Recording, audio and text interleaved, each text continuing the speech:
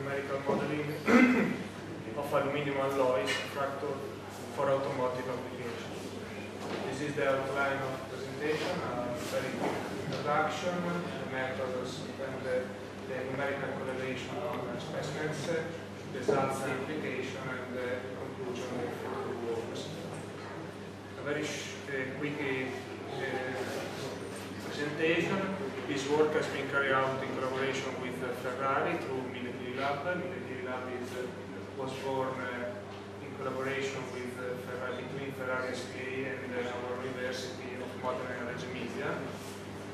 The mission of this lab is to prepare a master and PhD student on the structural mechanical matters and to design an innovative automotive chassis in view of weight reduction and the fulfillment of a given set of structural performance constraints according with Ferrari internal regulations. These are the steps of the employed methodology: experimental test on the material, the correlation between the experimental results and the fair prediction, finite element analysis prediction, validation of the tuned material card on the sub-assembly or on the full vehicle. The specimens are directly extracted from the components involved during a crash test. It is possible to see, for example, the seal, maybe the most important component in the space frame chassis. And in this way, it is possible to characterize the material considering all the process effects. Since the side pull crash is the test case of this activity, the specimens were cut from the extruded part involved during this impact. This is the most important component of this impact. Tensile and shear sample were extracted from the actual component using as much as possible to available thin walls. For this reason, the total number of specimens is limited. Some components have not space enough to cut a lot of sample. However, all the process effects are taken into account.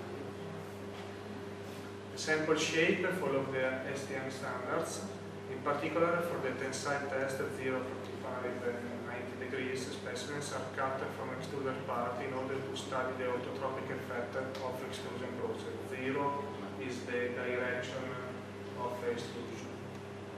The same sample are then modeled with the finite element codes, radios, trying to simulate the boundary condition of the experimental test. The mesh size is used equal to 0.2 millimeters in order to simulate as best as possible the stress-strain condition and the rupture phenomenon. Taking as a reference the experimental test of the tensile 0 sample, for example, a true stress and true strain curve is evaluated. Up to necking point, we can use the classical relations to determine the true stress and true strain from the engineering counterpart, taking into account the section variation. After the necking point, the stress state is not uniaxial anymore. We need a trial and error approaches to define the final trend of the curve. We define two limits, a null slope, lower bound, and a slope at the necking, upper bound. We define a trial curve inside this area and we run the calculation. Comparing the force displacement curve from finite element simulation with its experimental counterpart, we can update or validate the numerical parameter describing the post-necking curve. The more the available points defining the post-necking phase, the better is the expected correlation level. In our case, we use only 2 points beyond the necking, or equivalent to second values for the post-necking slope, in order to simplify this phase. Using 2 points only, we expect a rough approximation of the post-necking force displacement curve. However, a more precise result would also require more specimens due to unavoidable experimental scattering.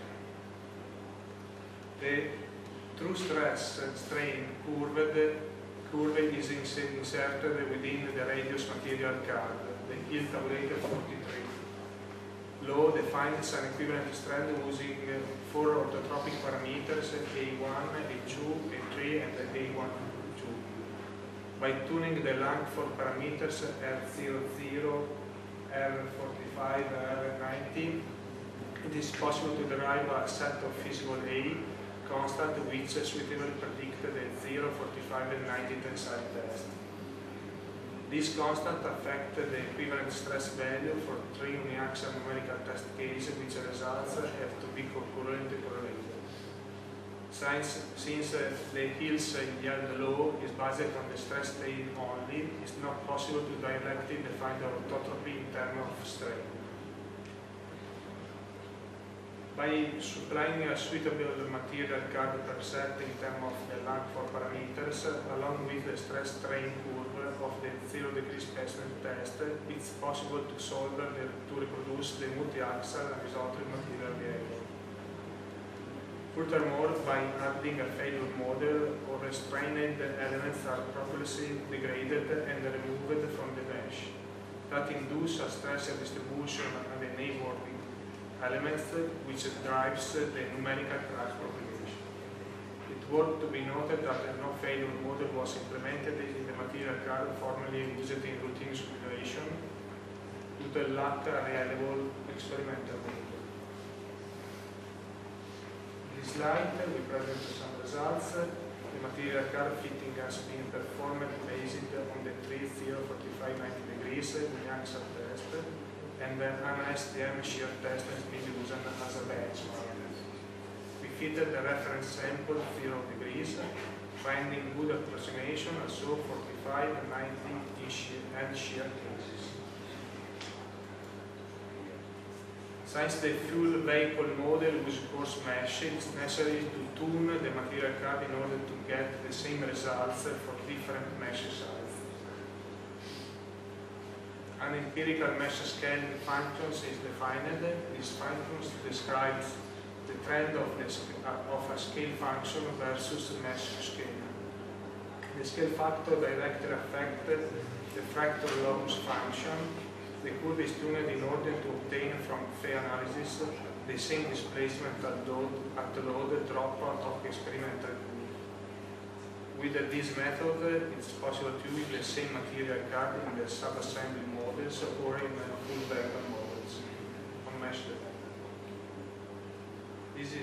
This slide presents the chassis behavior during a lateral pole impact test. The 48A GTD vehicle has been used as a reference structure. Those materials are shown for the most relevant components. The preliminary results are shown for the full vehicle crash simulation, where the legacy material card is compared with a new material card obtained for the current stage of specimen correlation activity. The graph reports the pool relative velocity and intrusion profile versus time. Some improvements has been obtained with respect to the simulation budget of the legacy material card. However, tests are ongoing in order to reduce the experimental scatter influence and increase the correlation levels. Conclusion: we define a methodology to predict the aluminium failure in automotive crash application. Uniaxial tensile test and shear test has been performed in order to determine the equivalent strain to failure due to the limited dimension of the chassis components. Using a big equation, it's been possible to derive the whole fractal locus from the tensile shear test, and a good correlation between the experimental campaign and numerical simulations being obtained. In this case, we don't use the specimen extraction testing is ongoing in order to put an improvement to fair reliability. For example, we didn't consider for example, the strain rate in this case.